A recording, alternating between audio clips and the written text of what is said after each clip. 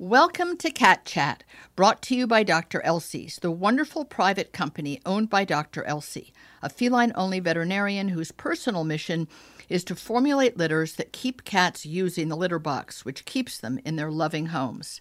I'm Tracy Hotchner, the author of the Cat Bible, Everything Your Cat Expects You to Know. My mission is to entertain, educate, and inspire cat lovers like you to give their kitty cats the best possible life in nutrition, affection, and environmental enrichment. With Dr. Elsie's support, the Cat Chat Show brings you interviews with cat authors and experts, some old favorites, some new conversations, so you can better understand and appreciate your own feline family members. Dr. Elsie's is also the founding and continuing sponsor of my New York Cat Film Festival, short films from around the world that celebrate the kitty cat, which will be back in theaters starting on Global Cat Day, October 16th, around the country, and will travel nationwide through 2022. Meantime, thanks to Dr. Elsie's, you can now see streaming versions of earlier festivals for free on Tubi TV. It is so wonderful to meet Kristen McCanna. She's the author of Snowball's Christmas and now her new book, The 12 Days of Snowball. The cutest little white cat, but not so cute, kind of a brat. I dare say a bitch, but that seems really rude. Kristen, you have created such a great character in this cat who has agendas. This cat is a cat with agendas. Attack cat. I'd never met an attack cat in a novel before. Who did you base her on? Well, first, thank you so much for having me. I'm really excited to be here. So Snowball is kind of an amalgamation of folks, or I guess, I don't know if it would be folks in my life. It starts with I grew up with a cat, so it's a little bit of her, and her name was Kitty, which I know is so creative. Just like Snowball is so creative for an all-white cat. Yes, these are children's names that actually are the best names for animals in the end of the day. Exactly. And so her, and then I have two dogs now that are little Chihuahua mixes, who are just all sorts of personality. And then I throw in my daughter, who is now a preteen, but I threw in like her personality when she was a toddler, her personality now that she's a teen, and Snowball's getting a little older. So you're saying that a lot of this has to do with the challenges of motherhood. Maybe. No wonder she's such a real character, this cat. She's very cat-like. I mean, there's nothing unfeline about her, but she's definitely got a mouth on her. I mean, not vulgarities, but just attitude. Is that? My daughter is definitely a lot of attitude, and just like, but kind of funny attitude. It's the kind of attitude that you just have to laugh at. Yeah, and I get that. And with the animals and the dogs especially, we're constantly putting voices in their heads. Like, what is this dog thinking right now? And so it's, okay, I think this dog is thinking that I'm, nuts or whatever. Right. So are you that kind of family that speaks the dog's language for them? Oh, of course. Yeah. My God. Translate dog, yeah. Oh, that's so great. So when you and your husband and or daughter, probably not with outsiders, or around the Chi-Chi mixes and cats, you speak for them in the way that you imagine that individual speaking? Oh, absolutely. We've got to put the words in their mouths, and we know exactly what they're thinking in that moment. And that's so great. I find the more people I tell that to, the more anybody who's pet person is like, oh yeah, I'm constantly putting words in my pet's mouth. Right, and I'm like, and that's why I asked, because I think it's important that we all validate that each other are fine, because we're all in the crazy house. It's like we're in the nut house, right? So everyone in the nut house can say, I don't know, seems fine to me. Yeah. Yeah. I mean, you dedicate the book to John, who I hope is your husband. It would be so embarrassing if he weren't. And it says, actually, it's my editor. Oh, you're kidding. That is so funny. So I thought, well, it must be her husband. And I wanted to understand that dedication, because it says, thank you for giving me a chance with Snowball and loving this kitten as much as I do. So I thought, it's the husband who's maybe supportive while she's writing it. Or maybe there's a real Snowball cat in her life. And maybe was allergic to cats, but gave you a chance. I made up a whole story about your dedication. You're funny. Yep. It's to your editor. You do what I do when I sit in coffee shops. Yes, exactly.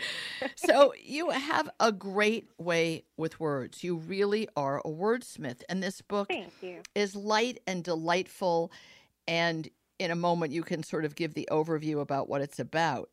And I expected it to be light and fun and Christmassy and Christmas decorations and a cat who wants to keep two humans from falling in love with each other or getting in the sack even together. And yet I found it have great more substance to it because you're a really great describer of things, just without trying to be, hoity-toity or literary. You just have a great time, I think, with words. That's what comes across to me. Is that your experience of yourself as a writer? It is. And what's funny, so one of the things I'm known for is I'm good at world building, they call it. Oh. And so you can really picture the world or, smell the smells, taste the tastes, that kind of thing, and really picture where you are. And I love doing that. I write multiple genres under several pen names. And wait a minute. You're one of those? Oh, I am. Oh, yeah. Anything with a happily ever after is my jam. No way.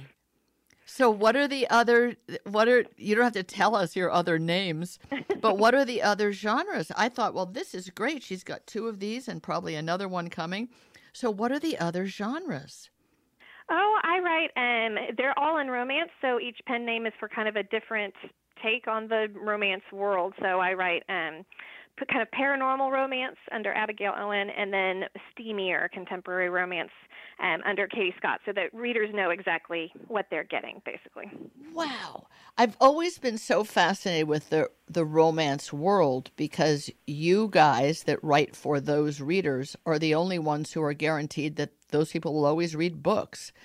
Other writers in the outside world think, oh, are books dead? Is anyone reading books? Is it, the poor people trying to write books? But the romance field is like burgeoning and has been forever. It's never had a slump. It really carries the industry. I want to say it's something like 50% of all book sales are romance Is books. that right?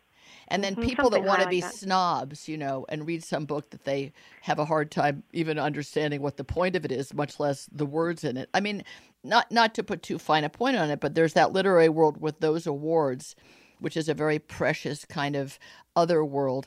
And there's the world of people that want to read to escape. They want to read to go to another place and enjoy a story.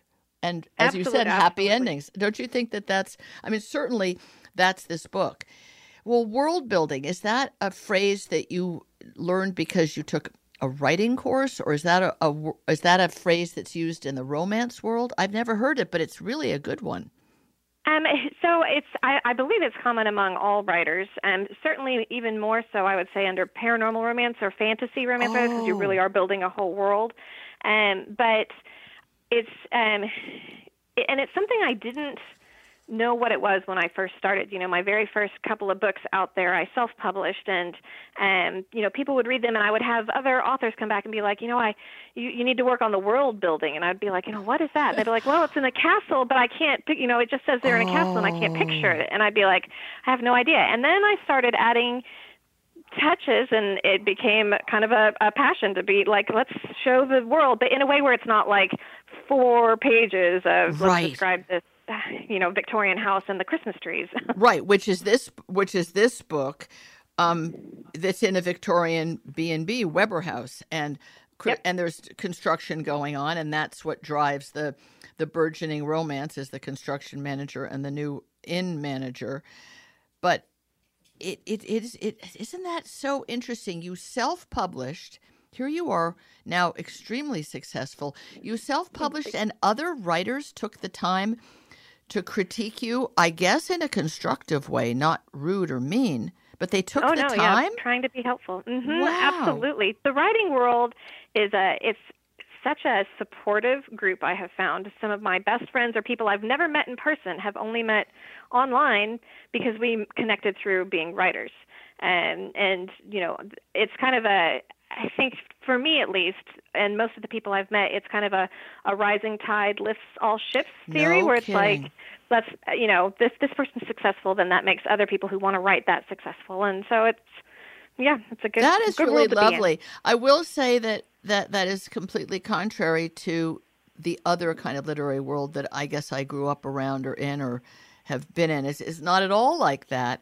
But it's sort of one of the reasons, not sort of, it is the reason that I'm so welcoming of and grateful to all the writers who write about dogs and cats so that I can have them on my shows and help promote both their books to people who would love to read them, but they just don't maybe know they exist otherwise. Mm-hmm. And also to give encouragement to other people hoping to write or trying to write or feeling discouraged about writing, to hear the personal stories of authors, how they work, how they started, what the process is, how they keep it up, keep the moxie going. I think it's really wonderful that you have that world. I'm going to guess it has to be the romance novel world. It is not the straight, I don't mean straight versus gay, the whatever the other But the literary, more, whatever the other non-romance. literary, the non-romance, World. the other 50%. I Yep. think there's a lot of jealousy and envy and discouragement. We still get that. It's human, I think, and because there's a limited number of books being published at any given publisher and that kind of thing, there's always, I feel like, maybe a sense of competition. But if I find for the most part that the people that I gravitate towards are the ones that are like, let's help each other. Like it can so be a cool. really rough and very lonely industry. So let's, form a community of people. That is so cool. So you have paranormal, and then you have steamy romance, and then you have these charming, adorable, I mean, the world you build here is like, oh, that's so cute. I remember this world growing up. Is this how the world still is? Of course, there's some nasty people and nasty things that happen, but not that nasty. But Yes. there's a kind of a sweetness to it, and a simplicity, and the idea of people kind of yearning for each other and having bad memories of other relationships, so not so quick to trust the next guy that wants to give you a kiss, but not in a romancy kind of way. In this book, it's more, well, is the cat going to let it happen, for one thing, because she doesn't like this guy. But also just kind of, it's very interesting you say happy endings. I guess we need more happy endings, don't we? I absolutely think we need more happy endings. It's why I read and write romances, because I want the guarantee that at the end of it, there's a happiness to it. And I think it's something that we don't find as much as we should. Maybe, like, the world to me is already full of not happy endings. For sure. If we're going to escape, if I'm going to take this time to escape into a completely different world, I want it to be a happy world. And I've always been that way. My mom was an English teacher, so of course I grew up reading, all the classics. And right. For the most part, the ones that I liked were the ones where they may not have a happy ending necessarily, but the characters, at least there was one likable character. And the ones that I tended to not like were the ones where I'm like, I can't like any of these characters. They're all terrible people. And even if good things happen to them, you don't even feel happy for them in the end. Yeah. And so there's that too. And then with these books, these are my kind of my brain break and my own personal escape to write them, especially both 1 and 2 for the most part I was working on in the middle of COVID. And so It was my, like, the world is exploding. Let's go, like, enjoy sweet and Christmas and kittens. Yes, exactly. And you know what? It's exactly that. Let's jump in and let you read a little section so we get Sophie's, not Sophie's voice, Sophie is the owner, but the kitten's voice, because Snowball has a lot to say. And it's charming how it's interspersed. Set the scene. I forgot to grab the book. Okay, it's page. What do we do? 22. 22. Yes. Yeah. So I can set the scene easily enough. It's really, it speaks for itself. It's really, I just want Sophie's voice to be heard and appreciated, so that when people get it, they get it, so they can hear a cat thinking and talking, as you hope a feisty little cat would think and talk. Yep. And I love, so I put her point of view usually at the end, but sometimes in the middle or beginning of chapters, where you get what's happening with the kitten among all of what's happening with the romance. We don't have to explain who all the characters are that she mentions, because Daniel's the guy and Sophie's the gal, but it's really the cat that we want to hear from. Yep. So here we go. What were Emily and Lucas and even Miss Tilly thinking, putting that man in charge with sweet Sophie? She gave me a lovely snuggle all the way back to the house and told Mrs. Bailey that she's a cat person, much better than Daniel. I glared at his stupid bearded face. The only reason I haven't run him out of this room is because Emily is so upset. Kitties know when their humans are upset. We can sense these things. It's why we cuddle up when humans cry, or when they're lonely, or when they need to feel better. Sometimes. We only do that for the special humans, and all three of these people are my special humans. But Daniel, it's a very good thing I was around to show Emily how big of a mistake she'd be making choosing Daniel over Lucas. In the end, it worked out, but I'll never forgive Daniel for almost messing that up. Still, if he can be helpful in this time of trouble, which I have my doubts about, then so can I. So I let him stay in the room while they discuss the boring parts of how Emily, Lucas, and Miss Tilly will be leaving Sophie and Daniel in charge of the inn. At least Sophie will be around. She has a few silly notions about my not being let outside, but she is a terrific cat snuggler. Plus, I overheard Emily saying to Lucas that she came highly recommended, whatever that means. It sounds good. Oh, Emily cries, what about Snowball? What? I blink a few times. Surely I didn't hear that right. Only I did. I give a little pfft, a sound. They forgot about me. They never forget about me. I am the most important part of this family. I tie us all together with love. Emily smooths a soothing hand over my fur, and I lean into her touch, but then bat at her hand so she knows that I don't consider a quick pat enough of an apology. Don't look at me, Daniel says, holding up his hands, like I'm a disease or something he doesn't want to touch. I give him a solid, unblinking stare, long enough that he goes stiff, then lift my leg and give myself a bath. I can watch Snowball, Sophie offers. Oh, that's much better. I lightly drop to the floor to go wind around her feet and rub against her ankles, and Emily beams, which makes my sacrifice of letting them go off without me worth it. Good luck, Daniel mutters. I give a little growl, and he snaps his mouth shut. He doesn't leave, though. I will give him this much. He's loyal to his friends. It's great. She's a real character. And yeah, it does sort of sound like a Chihuahua mixed with your daughter, mixed with an actual cat. Now I understand how you built that world. Well, Kristen, you really are a great world builder, and this is a wonderful world, the 12 Days of Snowball, to fall into. It's really Christmassy, and you live in Texas, where I guess you don't get too much snow. Or maybe I'm wrong. Maybe you really do get snow in Texas. It's hard to say. But for those who don't have the pleasure of being in a snowy place, or even a place where the whole town or inn gets decorated, it really is a great dip into what Christmas is supposed to feel like. And I think that's a great achievement on your part. So thank you for writing this. Keep on writing about Snowball while doing romances, I guess we could say, on the side, which is rather funny because I'm sure you have all those balls up in the air at once. A job well done, and I look forward to reading the next one. Thank you so much. I've really enjoyed writing them, and I've enjoyed being on your show. Thanks for listening. I hope this conversation has deepened your understanding and affection for cats everywhere. It's been brought to you by Dr. Elsie's, which has broken new ground by creating a healthy, dry, and canned food for kitties called Clean Protein, which is inspired by the protein levels found in a cat's natural prey. I recommend that wet food should always be your cat's primary diet, but Clean Protein is the first dry cat food I believe can be a healthy choice if you want to feed dried food, even as part of your kitty's diet.